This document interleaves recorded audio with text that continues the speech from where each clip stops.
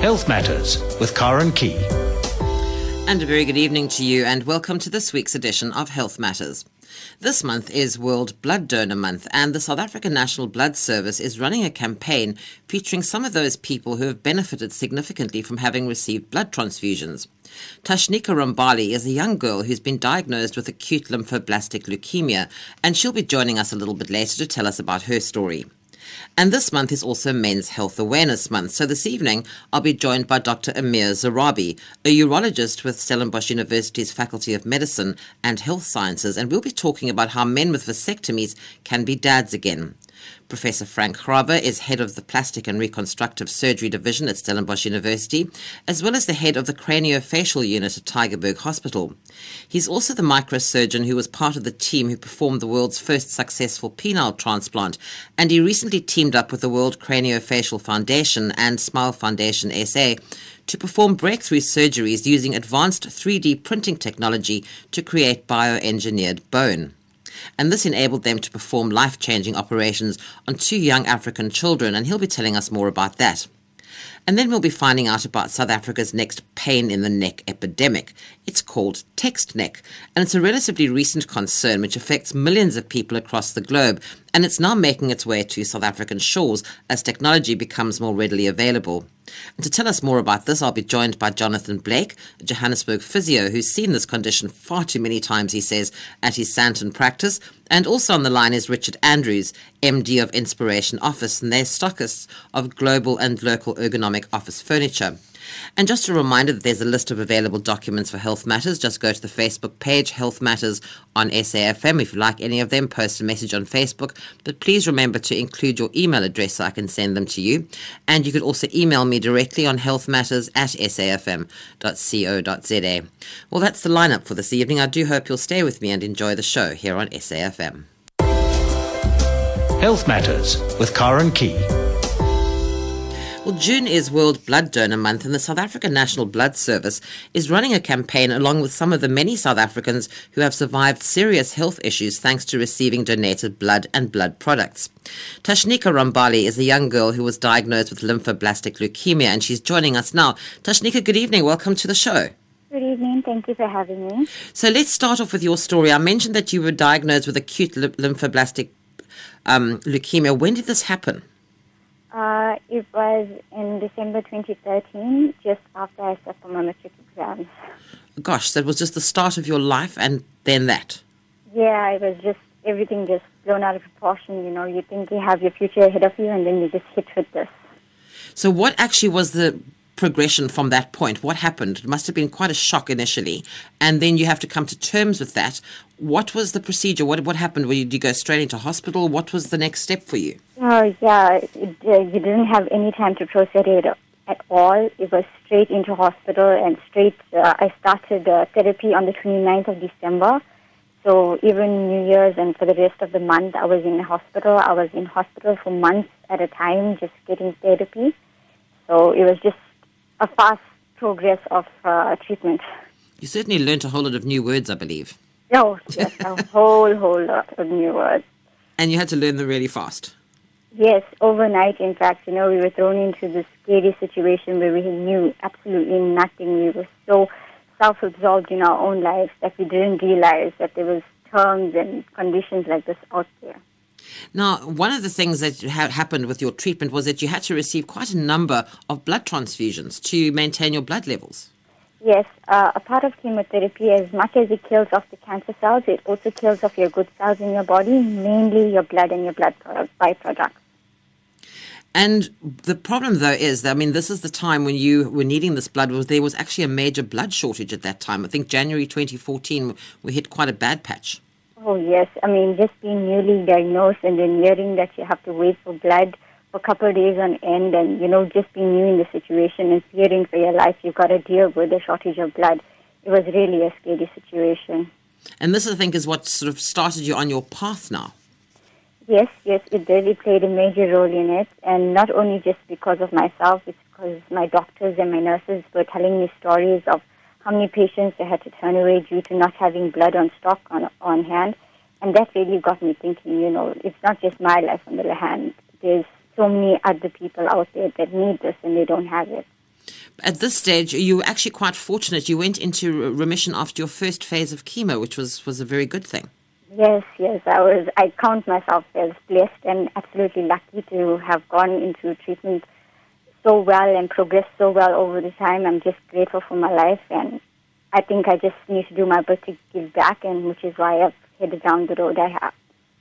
So what have you done? You've actually been out there sort of motivating people to get involved. Yes, I've started up my own blood drive. It's called the Tashnika Rambli Blood and Bone Marrow Drive, where we encourage people to donate blood every 3 months or so, or I think it's 60 days. And we encourage people to become bone marrow donors as well. Because you need that. Yeah. You need both of those. You needed both of those. Yes, no, there's a shortage of blood donors and bone marrow donors out there. And there we need to get the people out. I believe, Tashnika, that you tried to donate blood when you were still at school, but you didn't weigh enough, and you were loading your pockets up with stuff, trying to, and they didn't buy that one, so they wouldn't let you donate blood. No, they didn't catch on at all. They just they saw the face, they saw the size, they're like, no ways you can weigh that much. And they were just like, take the blaze off, and that's when all the kilos came off, and I was just like, damn. And now, unfortunately, you can't donate now. No, not with my illness. I will never be able to give that life. How do you find people respond to you when you talk about it? It must have quite an impact, though, Tashnika, because you're talking from a position not of somebody who just says, look, it's a good thing to go out there and donate blood. You're talking from the position of somebody who really needed this, and there were times when it wasn't available. Yes, it's made quite an impact on people. When I do tell them the severity of it is and what it can do for people, people kind of realize, and it changes their lives, and they go out and they contact more people, and they tell them the need for it. And, it's just gone a total spread where everybody has this information and they feel they need to do it, so they do it more often. And it's been a great success so far. I mean, you wouldn't be talking to us now if it wasn't for people that had donated blood. Yes, that is so true. That is what I don't think people often realize, is that, it could happen to you, it could happen to me, it could happen to any one of us for any reason. I spoke to somebody last week who'd been in an horrific car accident, and she said if it hadn't been for the numerous blood transfusions that she'd had, she wouldn't be talking to me on the radio last week. And that is what I don't think people realize until they're in the situation like you were, how dire the situation actually is. That is exactly it. I mean, you don't only look at it as somebody who's fighting cancer. It could be somebody in an accident, somebody who's had a baby, somebody going for a major operation, or somebody who just has a blood disorder that needs the blood all the time. There's always a constant need for supply of blood. And what do you do? Are you studying now at the moment? Have you managed to go back to studying? Yes, I have. I've just started I've just completed my first semester at DUT. I am studying biotechnology. Oh, wow. Okay, yeah. That's great. So it's called Tashnika Rambali Blood and Bone Marrow Drives. Do you have a Facebook page? People can follow you, find out where the next one is. How do people get to know about this? Yes, we do have a Facebook page. All you need to do is search for that name and you just find it. My mom controls the page, and she updates stories about other cancer kids so people can see the reality of it. It's not just me. There's so many other kids out there. And we also update about blood drives that are being held. We'll post about our future blood drives. So if you need any information, you just go onto that page and you can just find everything. And what are you doing with the South African National Blood Service? Are you going out as an ambassador, talking to people with them? Yes, I am. I'm currently the guest speaker for most of the events, and I do help them quite a bit. Wherever they need me to speak and tell my story, that's my bit that I can do, and I will go out there and do it. So you're on a mission, are you? Yes, I am, to change the world. It's a great mission to be on, and I hope more people listen to your story, because it's very important to hear from somebody who has been in the situation that you've been in, because most of us, luckily, have not been there, but we can be the people that can help people like you. Yes, exactly. I mean, I feel that as human beings, we need to have a story and a face to put to it to realize the severity of it. So I'm more than happy to be that story and that face to everybody. And the thing that I always say, whenever I talk about blood donation, it's so quick, and you get to have a little sit down, take a break from your day at work, go in your lunchtime if you have to, have a little break, you get a cup of tea, possibly a biscuit, and enjoy a little break while you're helping to save somebody's life. Oh, not just one life. That 1 pint of blood that you give actually saves 3 people's lives. Well, there you go, 3 people. And you just took a break during your lunchtime to go and do that. Yes, to you it may just seem like giving blood, but to the person that's receiving it and to that person's family, they're incredibly grateful to you for life because you've given that person back to them. So there's no greater honor than being somebody's hero. What is your story from here onwards? Are you still going for more treatment, for therapy? What is your situation at the moment, Tashnika? I have completed my main chemotherapy treatment. Right now, I've been gone on to 2.5 years of maintenance therapy, which is oral chemo tablets for the next 2.5 years. And you'll be fine. Yes, doing great. You're doing well, and it's thanks to some people out there who were... Oh, it is thanks to a lot of people out there because I have received a lot of blood, and it's thanks to them that I received their blood on time, or I probably would have not made it through my treatment. Well, I wish you much success in your future. It looks like you're on the right path now and you're going to be very successful. And keep up the good work with these blood drives. And we really need more people like you out there putting a face to this. And hopefully we can stock up those the stocks, if you like, rather, to get more blood into the stocks at the blood services. But Tashnika, thank you so much for joining us and telling us your story this evening. Thank you so much for having me. Thank you. Good night to you. Good night, bye. Bye-bye. Tashnika Rambali is a young girl who's been diagnosed with acute lymphoblastic leukemia. She's on the right road to recovery now. She's in remission. A wonderful story. But if you'd like to find out more about becoming a blood donor, you can take a look at the website. It's sanbs.org.za. You can call them toll-free on 0800 11 9031. Or Tashnika is on Facebook. It's Tashnika Rambali Blood and Bone Marrow Drives. Have a look at that. You'll find out when she's doing some more of these drives, and go and support her and go and donate some blood. Health Matters with Karen Key. Professor Frank Grava is head of the Plastic and Reconstructive Surgery Division at Stellenbosch University, as well as the head of the Craniofacial Unit at Tygerberg Hospital. He's also the microsurgeon who was part of the team who performed the world's first successful penile transplant, and he recently teamed up with the World Craniofacial Foundation and Smile Foundation SA to perform breakthrough surgeries using advanced 3D printing technology to create bioengineered bone, and this enabled them to perform life-changing operations on 2 young African children. Professor Grava, good evening. Welcome to the show. Hi, good evening, Karen. Thanks for inviting me. You seem to be involved in groundbreaking stuff all over the place in the last couple of months. Yeah, look, we do this type of work for many years, also the microsurgery, and it's a privilege to be part of groundbreaking surgeries and groundbreaking stuff in medicine. So it's amazing. Tell me about this recent surgery. Who were the patients? There were 2 little girls. Yes. We had 2 little patients. So the one is Grace from Zambia. She's 7 years old. And she was born with a condition that is known as nasofrontal dysplasia. Basically, it's we also call it hypertelorism. The eyes are very far apart. There's a huge area in between the eyes, usually consisting of either bone or nothing in between.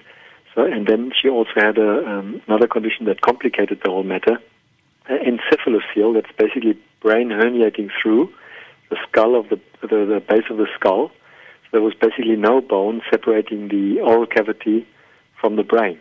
Wow. And the other child is a 6-year-old child from Nigeria, Agigere, and she is suffering also of a congenital syndrome, which is called Crouzon syndrome. And that is a syndrome that affects mostly the face and the skull, and the bone doesn't grow normally, and it basically gets stuck, and the midface doesn't develop, the skull bone doesn't develop, there's raised intracranial pressure, the eyes basically pop out, and the midface is so far back that they have problems breathing. So you came together with some surgeons from America. Tell me about that. Yes, actually, a friend of mine, and he's also the founder and chairman of the World Craniofacial Foundation. They do a lot of charities. They also did or Ken Salyer, who's the chairman, he did the separation of the Egyptian twins, which were basically a craniopagus twin fixed at the skull bones from Egypt. And he basically phoned me last year and asked whether we can do the surgery of Grace here in Cape Town, because she's from Zambia. his foundation sponsored the first surgery, which took place 3 years ago in Mexico City. And unfortunately, he was involved with the surgery there as well. And unfortunately, she developed severe post-operative infection. And about 60 to 70% of the skull bone got necrotic, and she was left without skull bone and had a huge bone defect. And he decided then, because we know each other quite well, that it would be ideal if he can do it in Cape Town, not too far for the parents to come, and we've got good facilities here to do the surgery. And we did the planning basically online with telephone conferencing. And it's an interesting story. And there were some other surgeons from the States, but there was also some South Africans as well, so it was very much a combined effort. Yes, we've got a craniofacial team here. We've got the craniofacial unit at Tygerberg Hospital, where we operate mostly together with the neurosurgeons. Professor Hartzenberg is usually involved, and also with the maxillofacial surgeons, and plastic surgeons, of course. And Ken Salyer from Dallas came, and he brought also his friend and colleague, a pediatric neurosurgeon from Washington, Bruce Dirac. So it was quite an international team. And some of the equipment was actually produced or came from Europe. So we had teleconferencing before the surgery over 3 continents to plan the surgery and to get everything ready. Now, if these children hadn't have had these operations, which happened in May this year, so they're very recent, what would have happened to these children if they hadn't had this particular surgery now? Grace, the problem with this huge skull defect is she always had to wear a helmet, and she had to be under supervision the whole time because of problems with injury. She couldn't leave the house. So she was basically confined to a life at home under protection. And then Agikera had such a bad mid-face hypoplasia that she developed right heart failure, also known as cor pulmonale. And she would have died if he wouldn't have operated on her, or if she wouldn't have been operated in the next year or so. Now, where did this whole 3D printing come in? What exactly did you do? I know you sent samples of, or sort of their samples of their skull, the dimensions and everything else to America for this printing. What exactly did that all entail, and why was that necessary? Well, let me explain to you what it entails. We basically did 3D or CT scans, and we did 3D reconstructions with the CT scans, which basically we sent all the CT scan information to a company in America, a company that Ken Salyer uses for many years, and he basically built up the whole 3D thing with them. And with the 3D models, we did model surgery with our teleconferencing, and we made, with a model, we developed the framework, which is a resorbable framework that was made in Europe. And we made a negative model from the 3D information, which they used in Europe to make the model ready for us, sterile, and a resorbable model that we basically inserted as a framework into the skull defect. And this we packed with demineralized bone, which is bone taken from cadavers. And then we used a very strong growth factor, a bone morphogenic protein, to induce bone healing and bone growth in Grace's case. In the other child, Agikera, we also did a CT scan, and we used that to make 3D models. And on the 3D models, we did model surgery. We basically released the whole midface and the forehead from the base of the skull and from the skull bone. And we designed, or we had a company design special distractors that are inserted on the skull bone, under the skin. And with these distractors, we want to push the face forward for about 0.5 millimeter to 1 millimeter every day. And the 3D planning and the 3D models enabled us to plan everything beforehand. So during the surgery, we basically just did the osteotomies, and we released the the bone, and we inserted the distractors at the place where we planned it, put everything back, and we could then immediately afterwards start with the distraction. So quite groundbreaking surgeries you performed here. Yeah, it's especially the bone engineering. I've never seen such a huge skull defect, and it's quite an innovative method that was utilized to induce bone healing. Did you have any challenges during the operations? Sorry? Did you have any challenges during the operations? Yeah, the biggest challenge had our anaesthetists at Tygerberg with Aki Kera with a severe right heart failure, and they did a brilliant job. And then after that, the staff from our pediatric ICU unit to get the child basically through the first 2 weeks after the surgery. She stayed for 2 weeks in the intensive care unit, and they did a tremendous job to get her through.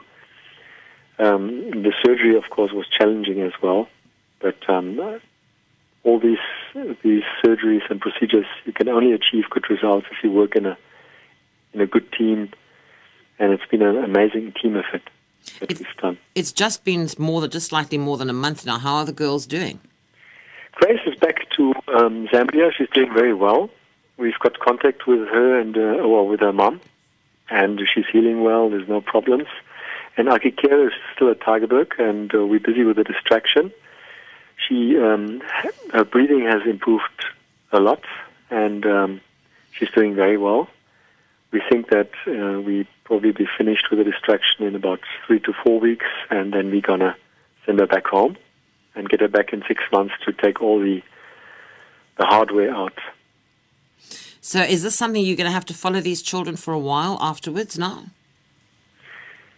These conditions are severe, and both of the children will need another surgery in the future, to especially for deformities, mental deformities with the frontal dysplasia. We still have to do some refinements there of the nose, of the soft tissue, more plastic surgery related, and the same also with Kera.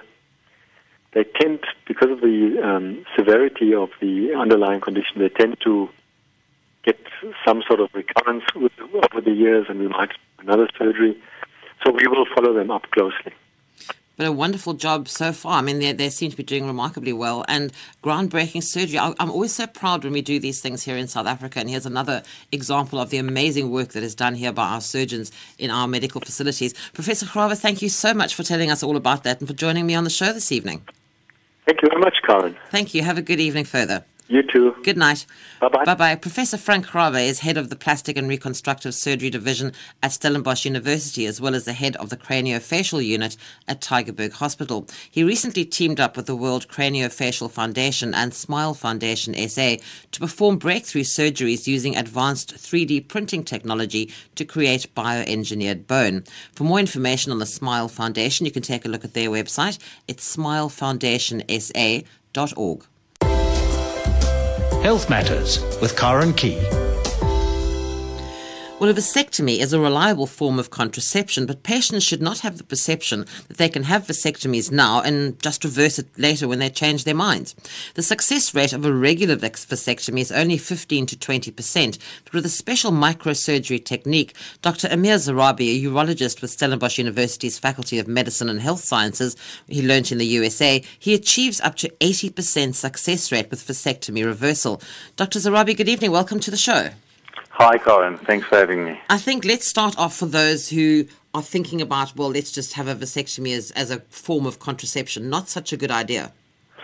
Well, I mean, if you are certain that you finished your family, then a vasectomy is certainly a good idea. It's a relatively cheap form of contraception.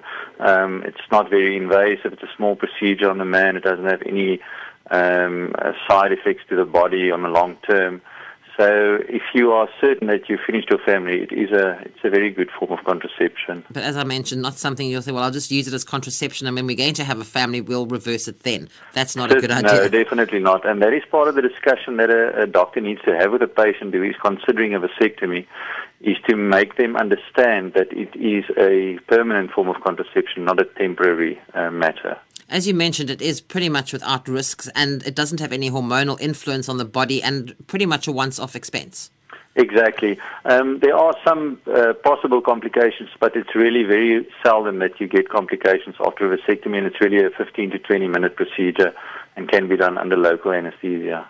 Now, the problem is, I think it's a societal issue, is that we're seeing so many more divorces and all families breaking up, sadly, that men will possibly go into a second or third marriage and now think, well, maybe I'll have some more children, and now they have a vasectomy.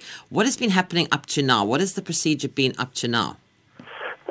For men who wanted their vasectomies reversed, in South Africa, the option was basically to just have it done by a general urologist mostly, who would then just reconnect the tubes. This is really a very old method, and the success rate of this is quite low. In the States and in Europe, they've been doing a microsurgical vasectomy reversal since the late 70s.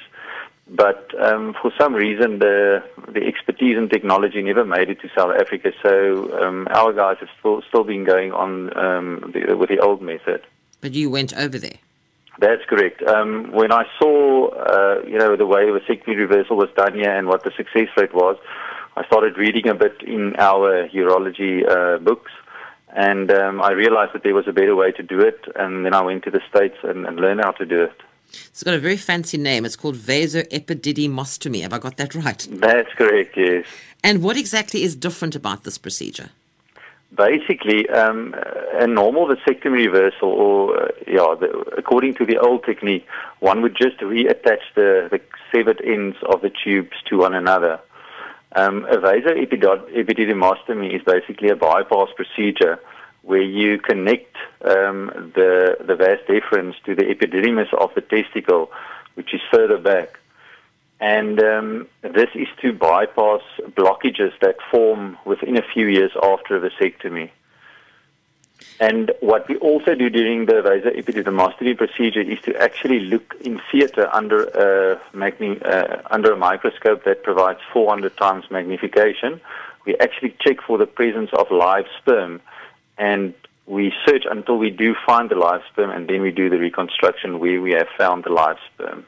And that obviously is giving you the highest success rate. Absolutely, yes.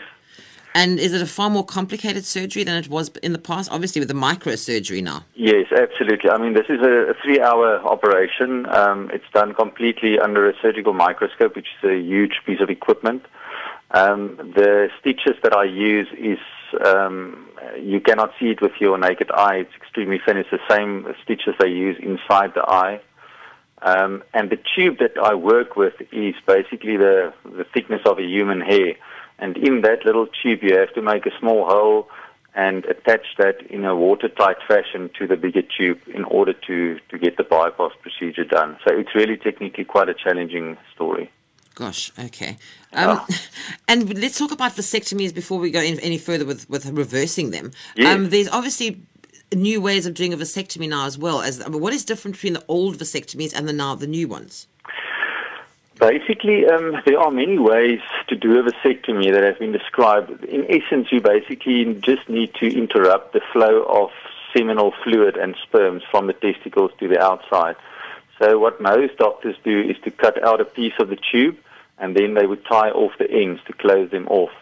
But studies have shown that tying off the ends is really not the best idea, because those ends can just fall off, and then you've got an open tube again, and the sperm can find their way into that open tube. So I read a bit about the American Society for Reproductive Medicine. They publish guidelines every few years, and according to them, the safest way is to not only cut out a piece, but to also put a piece of extra tissue in between the two ends that you have separated. And this will decrease the chance of them ever meeting up again. And then I also burn the inside of the tube with a special instrument in order for it to close up.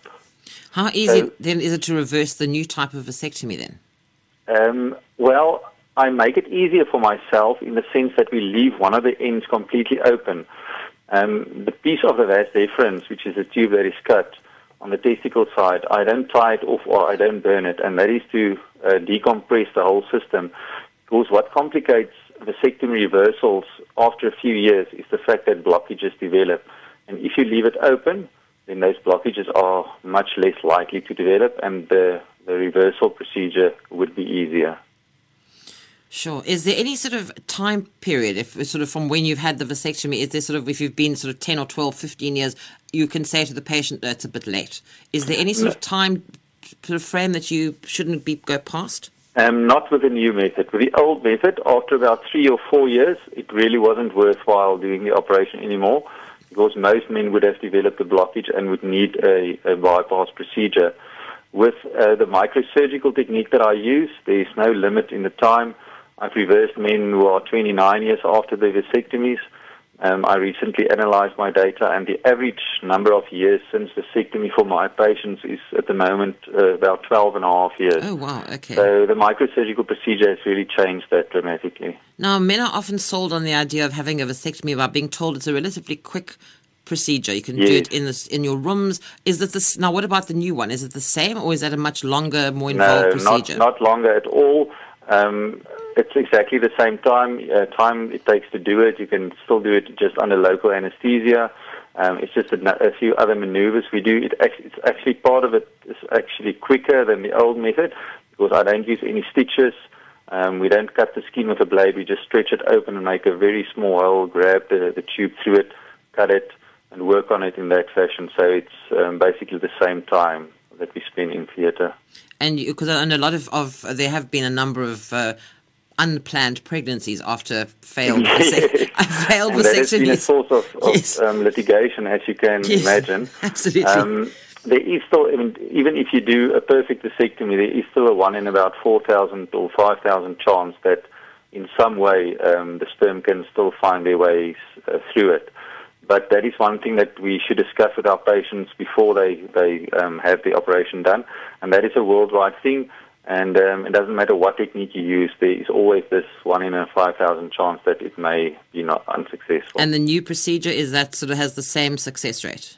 It has the same success rate. It's one of the Americans also published the techniques that has the best success rate, and this new technique is one of those methods. But I think it's important for patients to realize that while a vasectomy, according to this technique, is one of the most safest ways of contraception, there is not a 100% success, as there is with most other contraceptives. But the chances are extremely good. 1 in 5,000 is really a small chance. That's a very small chance. They always say even condoms aren't always, Exactly. No, successful. A condom has got about a 2% failure rate, so yes. That's pretty high. It's pretty high. So, but it is, as you know, when you're weighing up having a woman being sterilized or a man having a vasectomy, there is no real comparison, because it is so much more traumatic for the woman than for the man. Exactly. It's very strange. Worldwide, the trend is for more women to have sterilization done. And people think it's because there is in some cultures, there is the perception that having a vasectomy is almost like being castrated, where it takes away your masculinity and your sex drive and so on, which is certainly not the case. But even though vasectomy is much less invasive, tubal ligations in women are performed more commonly. And there's far more after effects, and it's a surgery, a major surgery. And it's a bigger procedure. Absolutely. And what about any risks associated with a vasectomy? Are there any? Well, you've got the early risks of bleeding and infection that can happen afterwards. Those are really small. It's about 1 in 100 or 1 in 200, and it's usually minor, where you can just take some antibiotics and the small infection will go away. Basically, the feared complication is post-vasectomy pain syndrome. And about 1% of men can develop this, and this is where they've got long-term aching in the testicles after having had a vasectomy.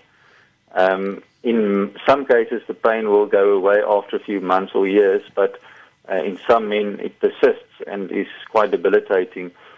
in my practice, I've done a few reversals for men who didn't want to have more children, but just had this post-vasectomy pain, and doing a reversal can cure them of this pain. Oh, okay. So the pain can be taken away with a reversal. That's unusual. It can be, Gosh, yes, okay. yes. I've done a few of those cases, and all of them have been successful. And also the way that I do the vasectomy is to, one of the reasons that I use in the new technique is to also decrease the risk of having this post-vasectomy pain.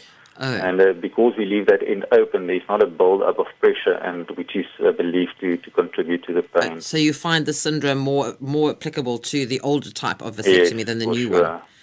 Right, but this is still something I think it's not, as you said, there's a strange perception out there amongst men about what will happen to them if they have a vasectomy. But as we've been discussing, it's a relatively, in inverted commas, minor procedure. It's still a procedure. I mean, I've had patients going to work the same day. They come for the vasectomy in the morning and they're back at work that afternoon.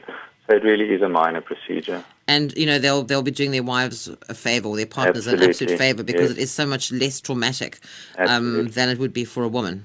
Yeah, I think a lot of the onus for contraception falls on women in relationships, and that is not something that needs to be like that. For women taking hormonal, tablets and so on for long term, so they have side effects. And I think if you're in a stable relationship and you finish your family, and I think a vasectomy really has an important place as far as contraception is concerned. Now, you have a website, maleinfertility.co.za. That's correct. What can people find there?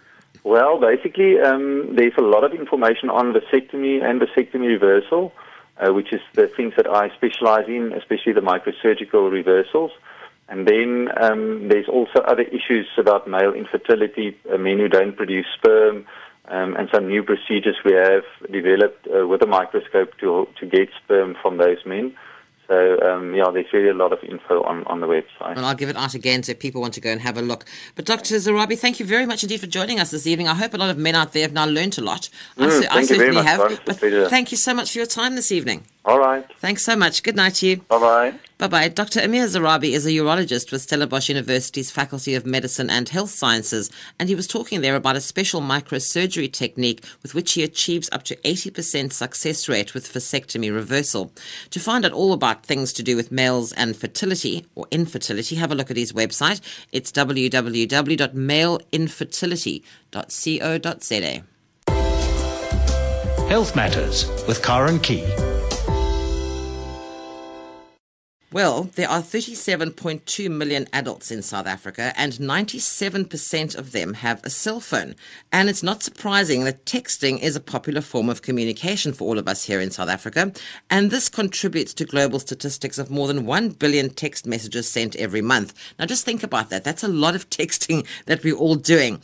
And it had to happen. It absolutely had to happen. There's a new condition. Apparently, it's now been called South Africa's next pain in the neck epidemic. Something called, wait for it, text neck. And to tell us a little bit more about this, I'm joined this evening by Jonathan Blake, and he's a Johannesburg physio who's seen this condition far too many times at his Sandton practice. And also joining us is Richard Andrews, and he's MD of Inspiration Office at Stockists of Global and Local Ergonomic Office Furniture. If we can't stop texting, at least we can sit properly when we're doing it. Jonathan and Richard, good evening. Welcome to the show. Hi there. Thank you for having us. Well, Jonathan, I think let's start with you. You've seen this condition. This is all new to me. I didn't realize that you can suffer from something called text neck. Definitely. We're seeing significant increases in our practices. It's what one would classify as a typical RSI, or repetitive strain injury. They were quite popular a couple of years ago before the advent of the ergonomic keyboard. Things like carpal tunnel syndrome in females particularly. That's not being sexist. That's just the statistic of life. It's just taken one step further. I just want to take you up on the phone issue and as regards to text neck as a whole. I kind of think we need to look at a better name. I think text neck automatically implies that all this is related to is texting. I think we need to look at the broader perspective, and I think Richard will agree with me in this regard, in the sense that we need to consider all electronic devices. So it's not just your mobile, it's your tablet, it's your computer, it's where your screen is, it's where your keyboard is. And I think that's where the ergonomic issue comes in.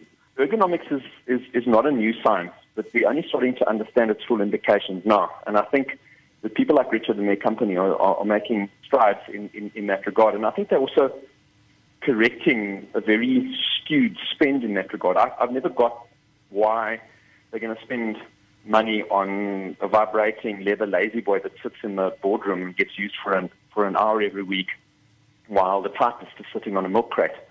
So I think those are issues that need to be addressed, and we need to look at the big picture. It's very peculiar to the mobile, and I think that's because the mobile is used in very compromised positions. And then one of the biggest problems with the mobile is, of course, is squinting onto a very concentrated, focused screen. But having a huge monitor on your desk in the wrong position is going to be no better than staring at a small mobile screen. So what actually happens to our neck when we're doing this? Well, you're putting the neck in a compromised position. We need to consider all the structures. So firstly, and most obvious, you've got the vertebrae, the bones. Then sitting between each of the bones in the neck and in your upper back are the discs. And that's all being held by supportive structures, ligaments, tendons, and then moved by muscles. And, muscles do just that. They move. There's so much emphasis being placed on the whole hunter and gatherer issue at the moment. And the only thing we seem to be hunting and gathering these days is information and likes on Facebook. So we need to sort of get out there and move. And muscles don't like to be held in constrained positions, particularly a position that is held for long durations and holding a structure that is subjected to abnormal mechanical stress.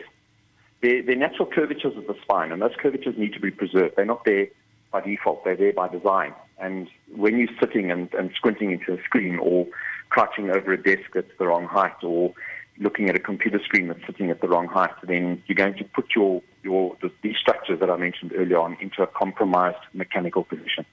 So, Richard, what can your furniture do to help us here? What can ergonomic office furniture do to try and make us sit properly at least?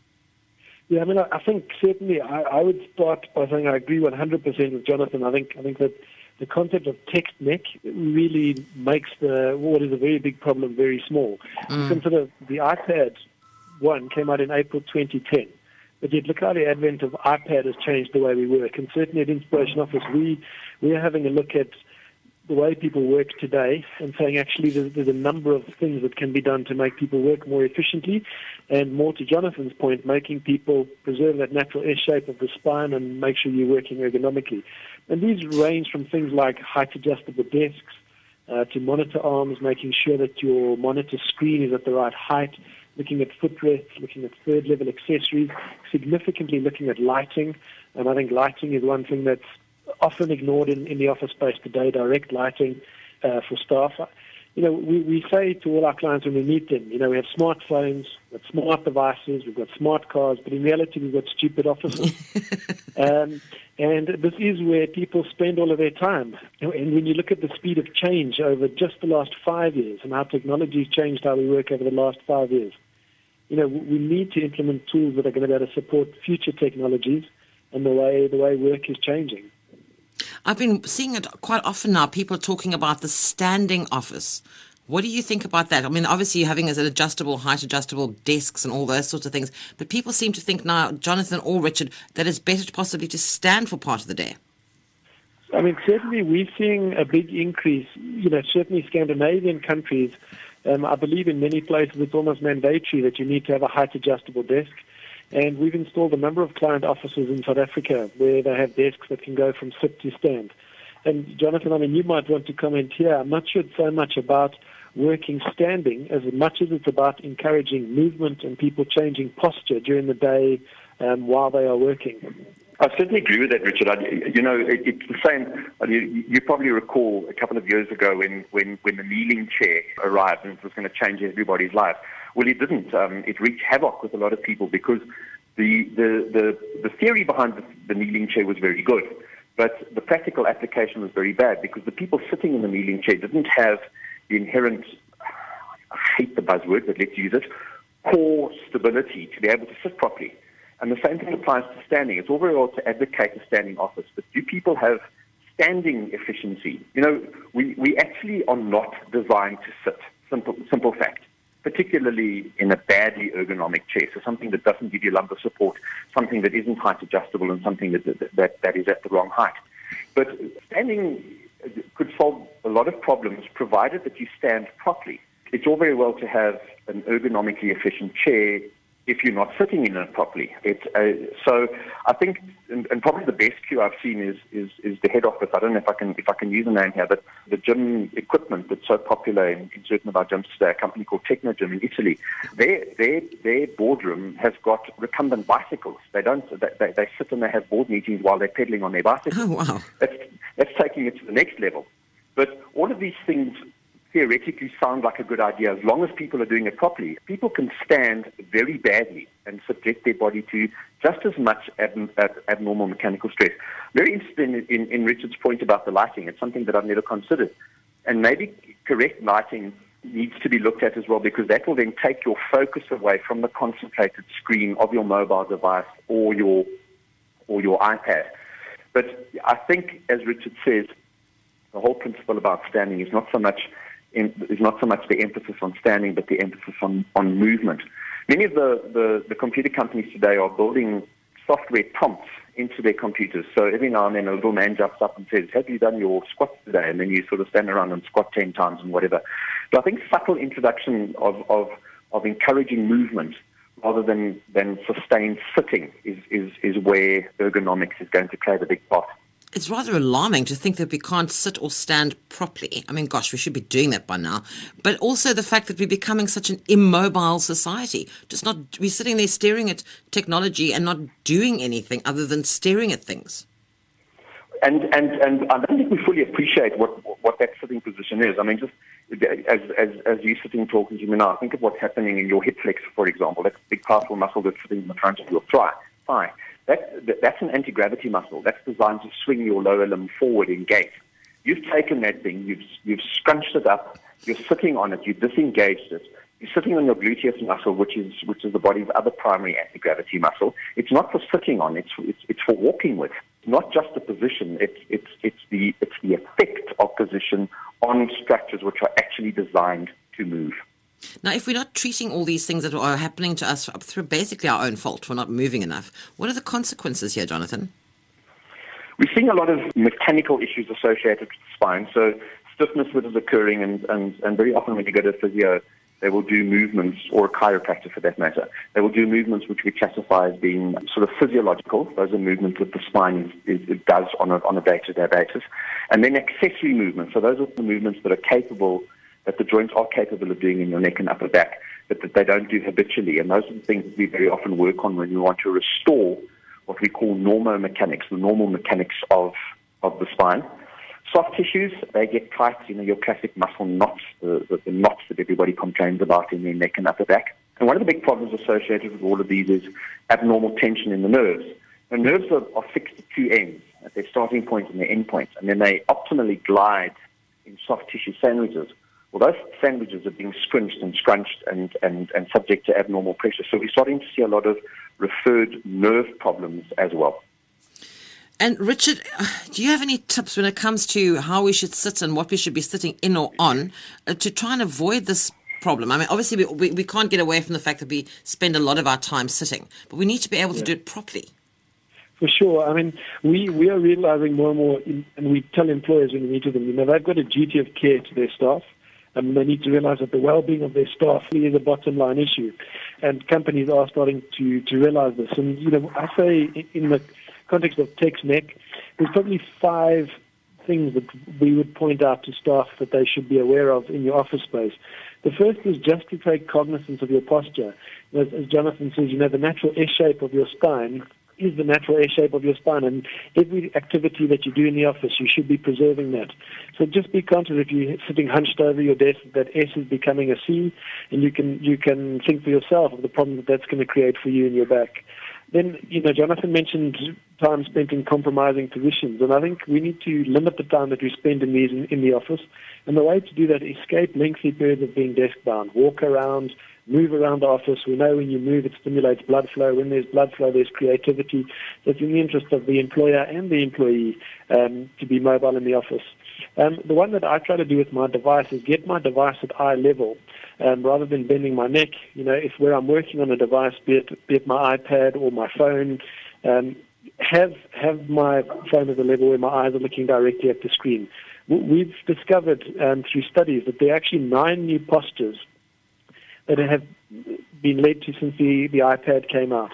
And you need to get yourself work tools that are going to support these postures. Now, at Inspiration Office, we have a number of chairs that we sell that are designed to support these new work technologies. A couple of chairs, we've got one called the Pop, which is designed to give you the perfect operating posture as you sit in the chair and be able to be adapted to the different ways that you're sitting and the different types of work that you're doing.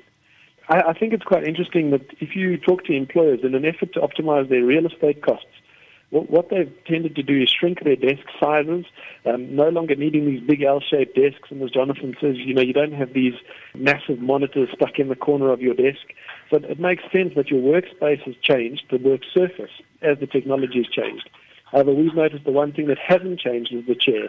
And in many places, people are now trying to work with new technologies, new systems, but still sitting in these archaic chairs that were never designed with these kind of technologies and these kind of issues with our postures in mind. Well, it's almost a case of almost having to relearn how to sit, Jonathan. Absolutely. Richard makes a very important point about posture. Posture is not an automatic function of the human body. We don't, posture is not an inherent subconscious thing. It's a concentrated, conscious thing. If a ballet dancer walks into a room, you're going to notice her straight away because she's going to have that almost accentuated elevation of the shoulders, retracted scapulae, a nice curvature in the lumbar spine. That doesn't happen by mistake. That's happened by repetitive training because that position has been drummed into her from a very early age. Like muscle memory, pretty much. Correct. Now it's become part of her movement repertoire. And if you're not focusing on those kinds of things, sitting is a wonderfully simple thing to do, and it's an easy thing to do. But it's difficult to sit correctly. And as Richard points out, it's not the existence of a good chair that's going to make you sit properly. It's your awareness of the fact that you are in a good chair so that you can mold and you can adapt to the ergonomics that are built into the chair.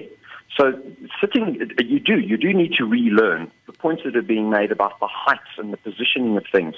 One of the benefits of the electronic age is not having that big cathode ray screen box sitting in the corner of your desk.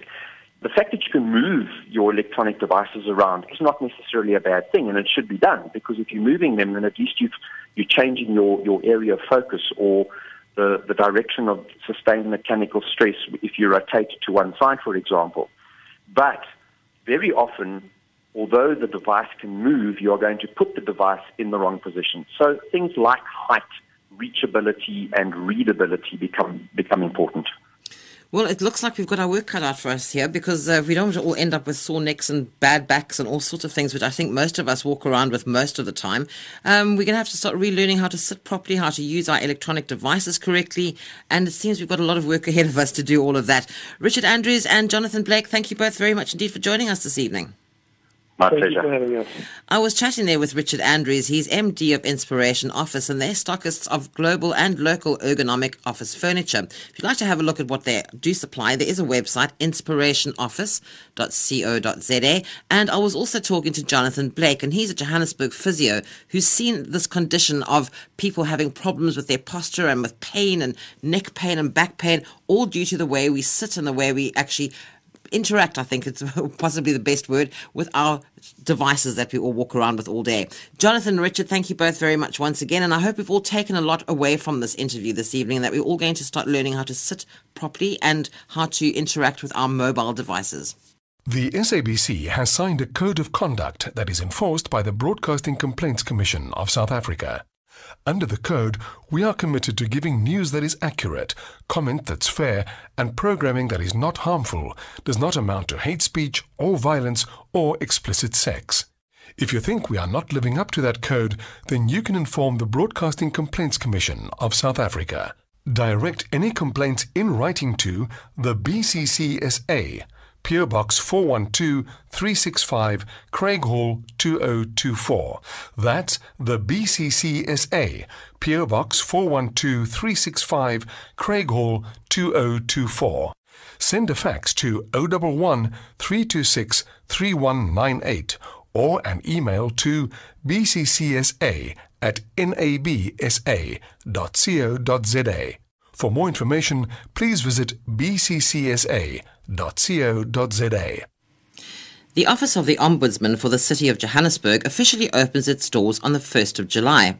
The establishment of this office is in line with the Joburg 2040 growth and development strategy that puts the people of Johannesburg first. The strategy calls for both leaders and employees of the city equally to embrace good governance and nurture a culture of transparency and accountability. Joburg, a world-class African city. Health Matters with Karen Key. And that's it for Health Matters for this week. I'm Karen Key. Thanks for joining me, and I'll be back with you again tomorrow evening just after 9 with Time to Travel, so join me then. And don't forget, there's a list of available documents for Health Matters. If you'd like any of them, you can have a look at the Facebook page, Health Matters on SAFM, or drop me an email to healthmatters@safm.co.za. It's time now for some nighttime music with Stephen Kirker. Hello, Stephen.